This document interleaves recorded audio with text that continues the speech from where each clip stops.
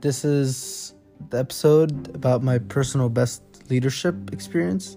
This is an experience that happened during my senior year of high school. I attended Mason High School for my junior and senior year, and in those 2 years I was part of Mason's varsity A tennis team. Mason's tennis team was always a very good one, and it's typically one of the best in the state. But for a long time, Mason had always lost in the quarterfinal of the state tournament to Mason's biggest rival, which is Sycamore.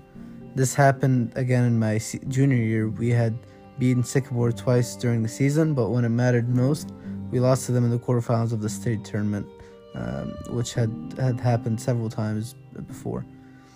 Coming into senior year, we had the goal of finally beating Sycamore and winning the whole tournament in order to become state champions.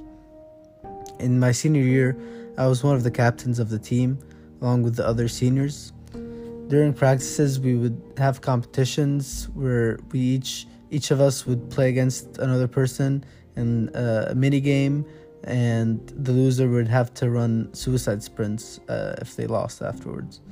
And in one of our practices, I decided to run the suicide sprints even after I had won my game. And I started to always run regardless if I won or lost, because I wanted to improve my fitness. I was doing it because I was competing for the number 3 single spot at the time, and I was willing to put in as much effort and hard work as possible, and I wanted to put in that extra work in order to improve myself and be able to get the number 3 single spot in the team. But what started as a way to put extra work in and improve myself changed into something that improved the whole team in the end, because a few of my teammates started doing the same thing, and there were two and then after a few of my few other teammates started doing the same thing, more and more started doing it until the whole team started running suicides, even if they hadn't lost the game. There were 2 of our teammates who were very reluctant at first to run, even though everyone else had started running, because they just didn't want to put that extra effort and they didn't like running. But because everyone else was running, they felt like they needed to as well. So in the end, they joined in as well, and we would all run regardless of who won or lost.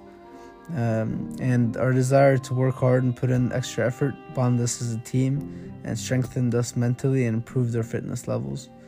That season, we would go on to beat Sycamore all 3 times to become GMC champions, and most importantly, we beat them to advance to the Final 4 of the state championship tournament, and then we won the whole tournament to become state champions, and we went undefeated that season.